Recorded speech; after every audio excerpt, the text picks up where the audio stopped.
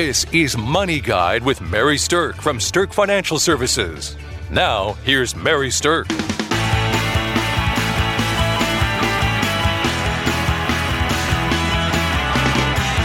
Welcome to Money Guide with Mary Sterk, and today we are talking about the topic of how the Secure Act affects you. Now, the interesting thing about the Secure Act is that it was something that was passed at the end of last year, and so I've invited Kelsey Banky to come on the show with me this morning. Kelsey's also a certified financial planner in our Sterk Financial office. She's down in our Kansas City branch.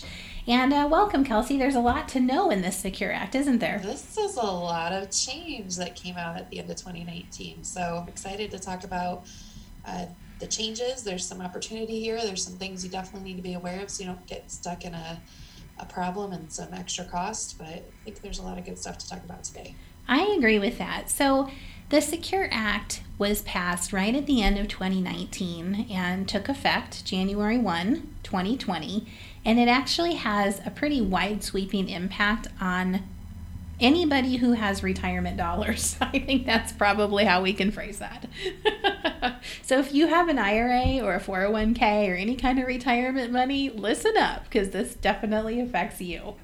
It does. It's wide sweeping, so pay attention so that you get the best benefit. So here's the thing. Let's talk about the thing that I think most people are talking about first, and then we're going to dive into the things that people might not be talking about that actually have a bigger impact on you. So the first big change is the age that you have to start taking your required minimum distribution. So Kelsey, share with us a little bit about what that change was. Sure. So the RMD age, or required minimum distribution for short, we call them RMDs. The RMD age prior to this change was age 70 and a half. And so that what that means is that age 70 and a half, there is a certain amount that the individual would have to withdraw from their IRA accounts and 401k accounts and things like that in order to be in compliance. So RMDs essentially are the government saying you've had enough tax deferral, it's time to start paying tax on this, and there's a certain amount each year that has to be taken. That amount is based on the December 31st value of the prior calendar year. Right. So it used to be 70 and a half. The change, now this is for people who turn 70 and a half after January 1st, 2020. But if you turn 70 and a half after that date, you now are no longer required to take it at 70 and a half. You can delay up to age 72 if you would like.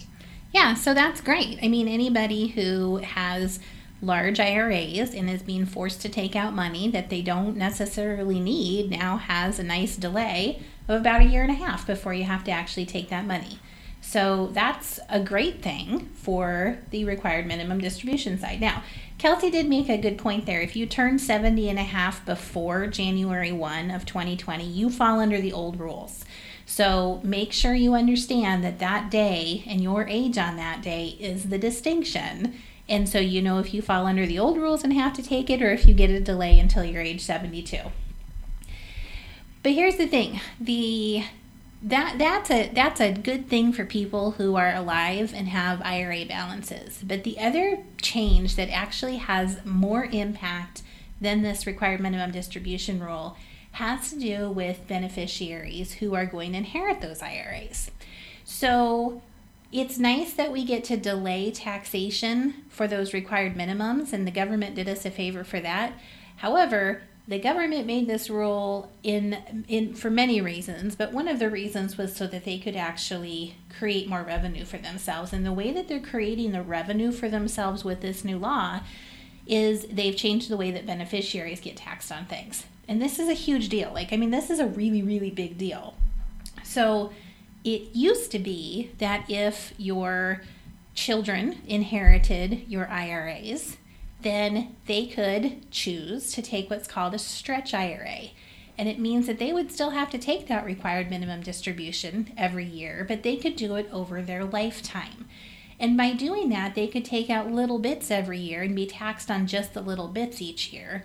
And then the bulk of the money could sit in there and still continue to grow. And your children could manage your taxes, basically. They could manage when that money was coming out for taxes, which I think is a huge benefit of the stretch IRA.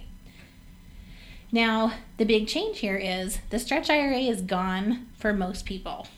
And now your beneficiaries are required to take the money out and distribute it and pay taxes on it by the end of the year of 10 years following the date of death.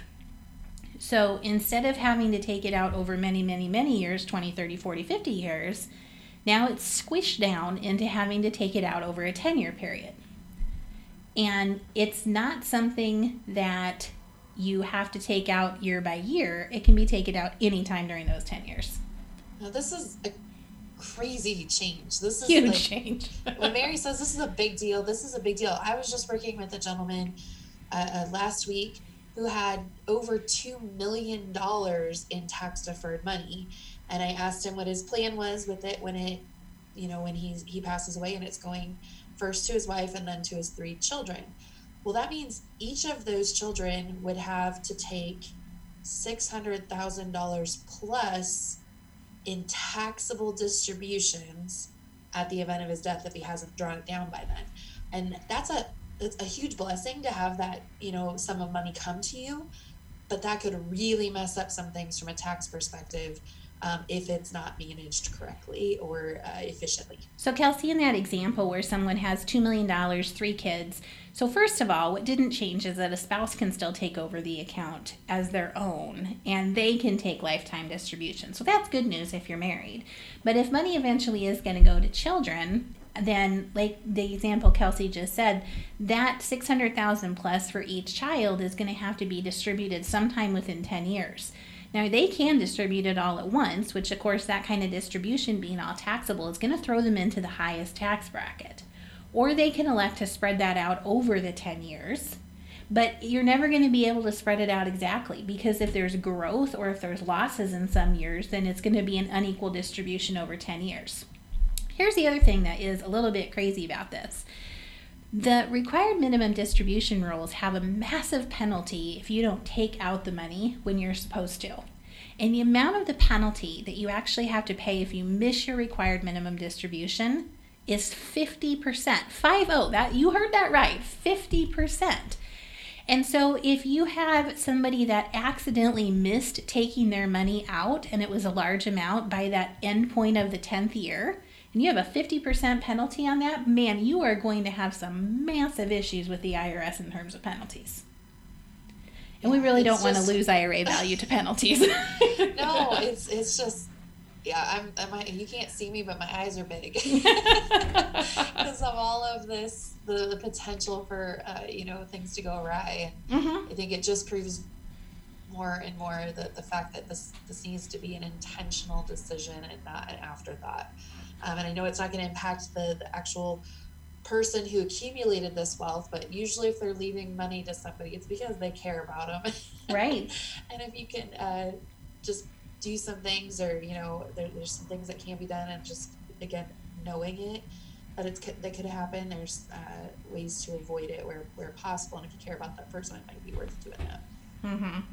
Yeah, and so, you got to think about it this way. Yes, they give us some relief on when we have to start those required minimum distributions, but man, they really did a job on our beneficiary taxation, because now, instead of over many, many, many possible years, the government is going to get to taxation on that within 10 years.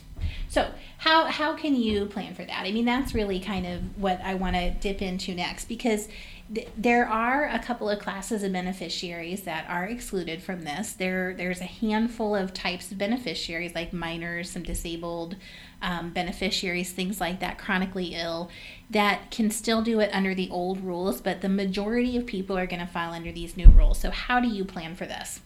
Number one, if you have children who are non-responsible with money, and a lot of people do have children who aren't the most responsible with money, then it used to be we would say, well, gosh, maybe we should still let that money go directly to the child and let it spread out over their lifetime because the tax situation is so much better. But now I think we're going to see a resurgence of new trusts being written and have the beneficiary of your IRA be a trust that actually spells out when that money is going to be distributed to them. So that's one thing, is you might want to reconsider leaving money directly to children and possibly have it conduit to them through a trust, so you can control the payout of that and know that the tax significance of that is going to be, it is going to pass through your trust and therefore is likely to be taxable when it actually distributes to the child. So, I mean, that's something that you have to be aware of, but I think that that's a good planning tool for people. Another thing I think we'll start seeing as well is people being more strategic on drawing down those traditional assets, those pre-tax assets, especially while they're able to maybe claim a joint tax return. I think there's definitely tax planning that can be done now that can have a pretty big long-term effect. Yes. So what Kelsey's saying about drawing down like that is that drawdown means a strategy where you're intentionally spending money out of an account that's maybe more than what it's earning. So you're intentionally taking money from somewhere and spending it even though you don't necessarily need it, or maybe instead of something else it becomes a priority piece of your income strategy. So there's different ways to look at it, but here's the deal is that we're in a tax situation right now where we have lower tax brackets than we've had in a long time. And so if you're going to have to take money during a situation where taxes are due on it, it's nice to be able to take it in a low tax environment. So that's why we're saying a drawdown strategy might start to make sense for people, because you're combining the long-term planning with the short-term current tax brackets, and that can create a better tax environment for your IRAs. Another thing that people are starting to think about is staggering their beneficiaries too. So let's say that you and your spouse both have $1 million IRA and you've got one child. And so ideally you would normally have said, I'm going to leave all my money to my spouse, and then when we both are gone, then my child's going to inherit that money. But let's say that that money is kind of your never money, like, or maybe you may not need that money, you know, you're only taking the required minimum distributions, and so the likelihood is the balance might grow. Okay, so in that situation where you both have $1 million IRA, it's certainly possible that $2 million is going to be all left to one child. And so with the staggering of beneficiaries is saying something like this. Maybe leave half of it to your spouse and half of it to your one child at the first death, because that starts the 10-year clock ticking. At the first death, that first one has to be distributed. And then at the second death, the rest of it would come to the child, and a new 10-year clock is going to start ticking on that second amount. Now, there may be years where you have to take out money from both of them, or it would be advantageous to take out money from both of them.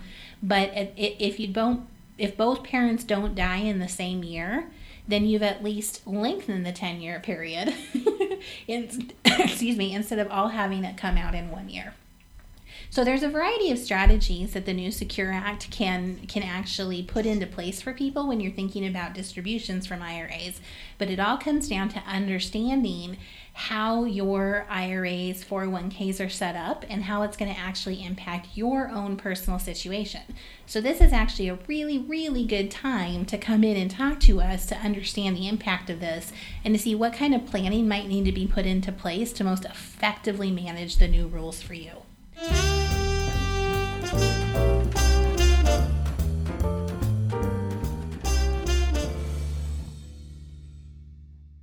Congratulations to Mary Sterk for being named the 2020 Forbes Best in State Wealth Advisors list for the third year running.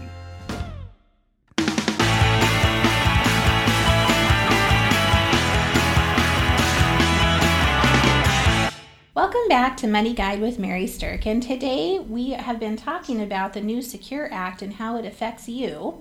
And we've talked a little bit about the IRA provisions for required minimum distributions when you hit age 72 now. And we've talked about how the massive change has come into place for beneficiaries. But the Secure Act affected more than just IRAs. And one of the most interesting provisions that it affected is the 529 plans. So Kelsey, share with us a little bit about how 529s changed. So 529s, you used to have some kind of receipt or generate some kind of proof in the year that you took a withdrawal that it went toward a cost for education in that year. And what they're now allowing is that you can take up to $10,000 per year from a 529, and you can actually pay student loans with that. I think that's huge, because people have student loans out there who are no longer in college and wondering, gosh, can I use this money for them? And you haven't been able to in the past, so that's awesome. Yeah, well, you hear and all this stuff about the student loan crisis that's out there, and people with these huge student loan values that are trying to repay this down, and there may be some wiggle room in this to give them some tax relief and helping pay back those student loans. So I think it's a really interesting change that they put into place. Yeah, so it also broadened the definition of what you can use it for even further, and now you can use it for registered apprenticeships, and that wasn't something that you could use 529 money for before, and now you can. But here's the kind of the cool strategy, right? So if you live in a state, and every state differs, but if you live in a state that's giving you an income tax credit for your contributions to 529 plans, now here's really something that you can do that's kind of fun, right? Let's say you were going to pay $10,000 towards your student loans this year anyway, and maybe you're 10 years out of college. You might as well route that $10,000 into your 529, get the state tax deduction, and then take the 529 money right back out and pay your student loans with it.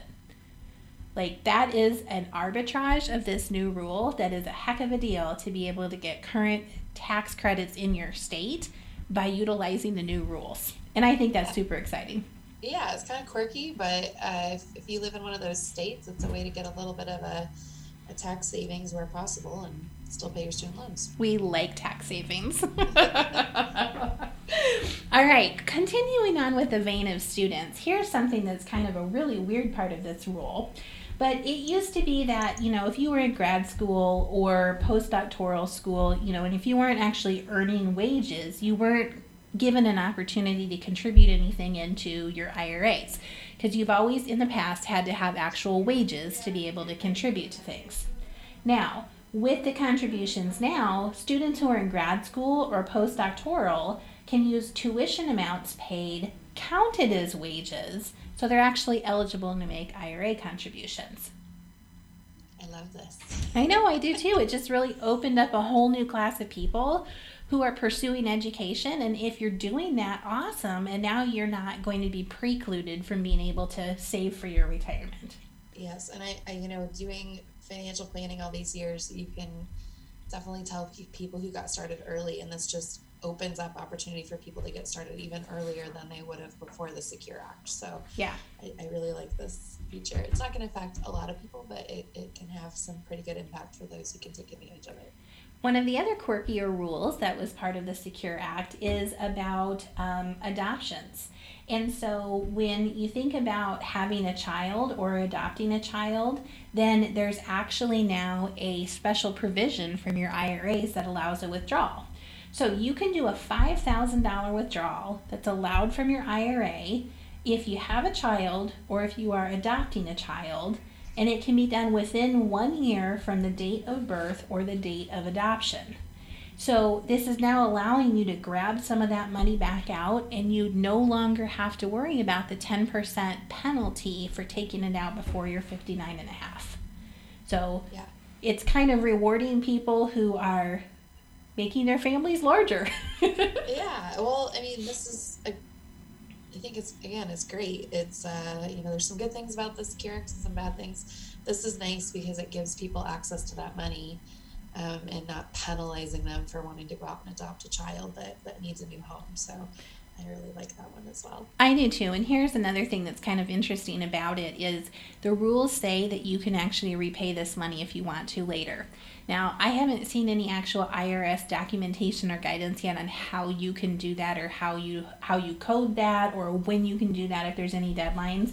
But the rule does say that you can repay it. And so that's another kind of interesting feature. It's okay, I need the money now because I'm having a baby, but it's not going to have to create a long-term poor impact on my retirement because I have the ability to repay that later.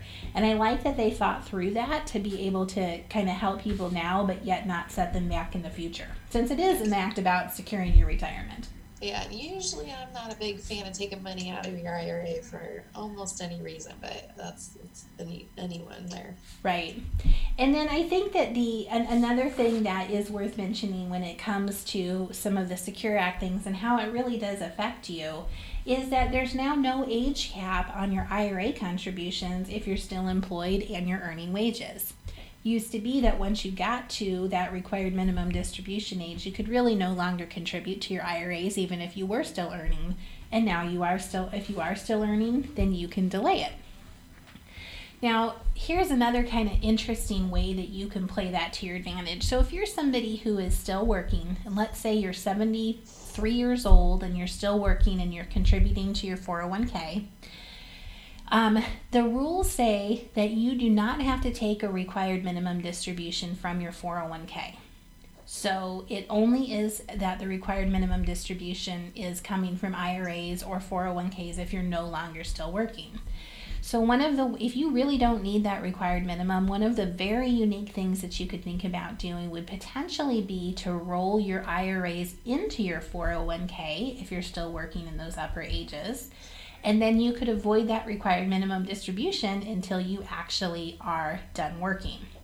Now, I'm not saying from an investment standpoint or an overall investment allocation standpoint that that's a good idea. I'm just saying that from a tax standpoint, it might be worth considering as an option because it's going to allow you to adjust your required minimum distributions to most effectively minimize your tax impact.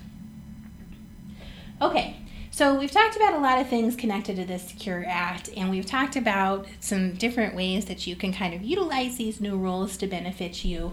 I just want to make mention for a couple of things for anybody out there who's listening who is involved in their 401k plan at work from an HR standpoint. So if you're at all in charge of the benefits, here's what I want you to know. There are sweeping changes in this for 401k plans. And so from a standpoint of reviewing your 401k plan and making sure that it's going to follow all the new rules, your third-party administrator or your record keeper are going to be scrambling right now to try to figure out what they need to do to incorporate all of the new rules. There's a lot of them, and it's going to impact everything from the statements that your employees see to the way that your plan is actually managed. And so the IRS and the Department of Labor are working to create guidance and commentary for how these new rules are supposed to be implemented.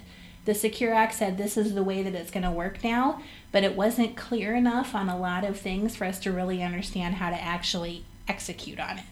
So more to come on the actual provisions in the group plans if you're in charge of a group plan, but there are going to be changes, and then anybody who's involved in the plan, like I said, you're going to start seeing changes on your statements by this time next year of how these new rules have been implemented and how they're actually reporting the 401k information out to you.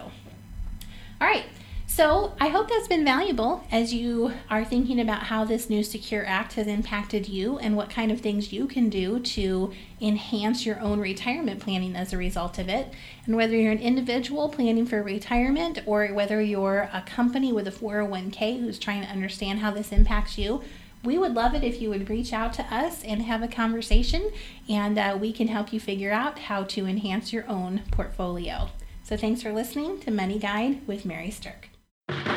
The views expressed are not necessarily the opinion of your audio provider and should not be construed directly or indirectly as an offer to buy or sell any securities or services mentioned herein. Investing is subject to risks, including loss of principal invested. Past performance is not a guarantee of future results. No strategy can ensure a profit nor protect against loss. Please note that individual situations can vary. Therefore, the information should only be relied upon when coordinated with individual professional advice. Securities and investment advisory services are offered through Woodbury Financial Services Incorporated, member FINRA SIPC. Insurance offered through Sterk Financial Services, which is not affiliated with Woodbury Financial Services Incorporated. Neither Woodbury Financial Services Incorporated nor its representatives provide tax or legal advice. You should consult a qualified attorney or tax professional to answer your specific questions. Sterk Financial Services is located at 350 Oak Tree Lane, Suite 150, Dakota Dunes, South Dakota, 57049, and can be reached at 605-217-3555. Forbes' Best in State Wealth Advisors list includes 10 recipients per state. The award is based on qualitative and quantitative data, rating thousands of wealth advisors with a minimum of 7 years of experience and weighing factors like revenue trends, assets under management, compliance records, industry experience, and best practices. The award is not based on portfolio performance or client reviews. There is no fee in exchange for rankings. Third-party rankings and recognitions are no guarantee of future investment success and do not ensure that a client or prospective client will experience a higher level of performance or results. These ratings should not be construed as an endorsement of the advisor by any client, nor are they representative of any one client's evaluation.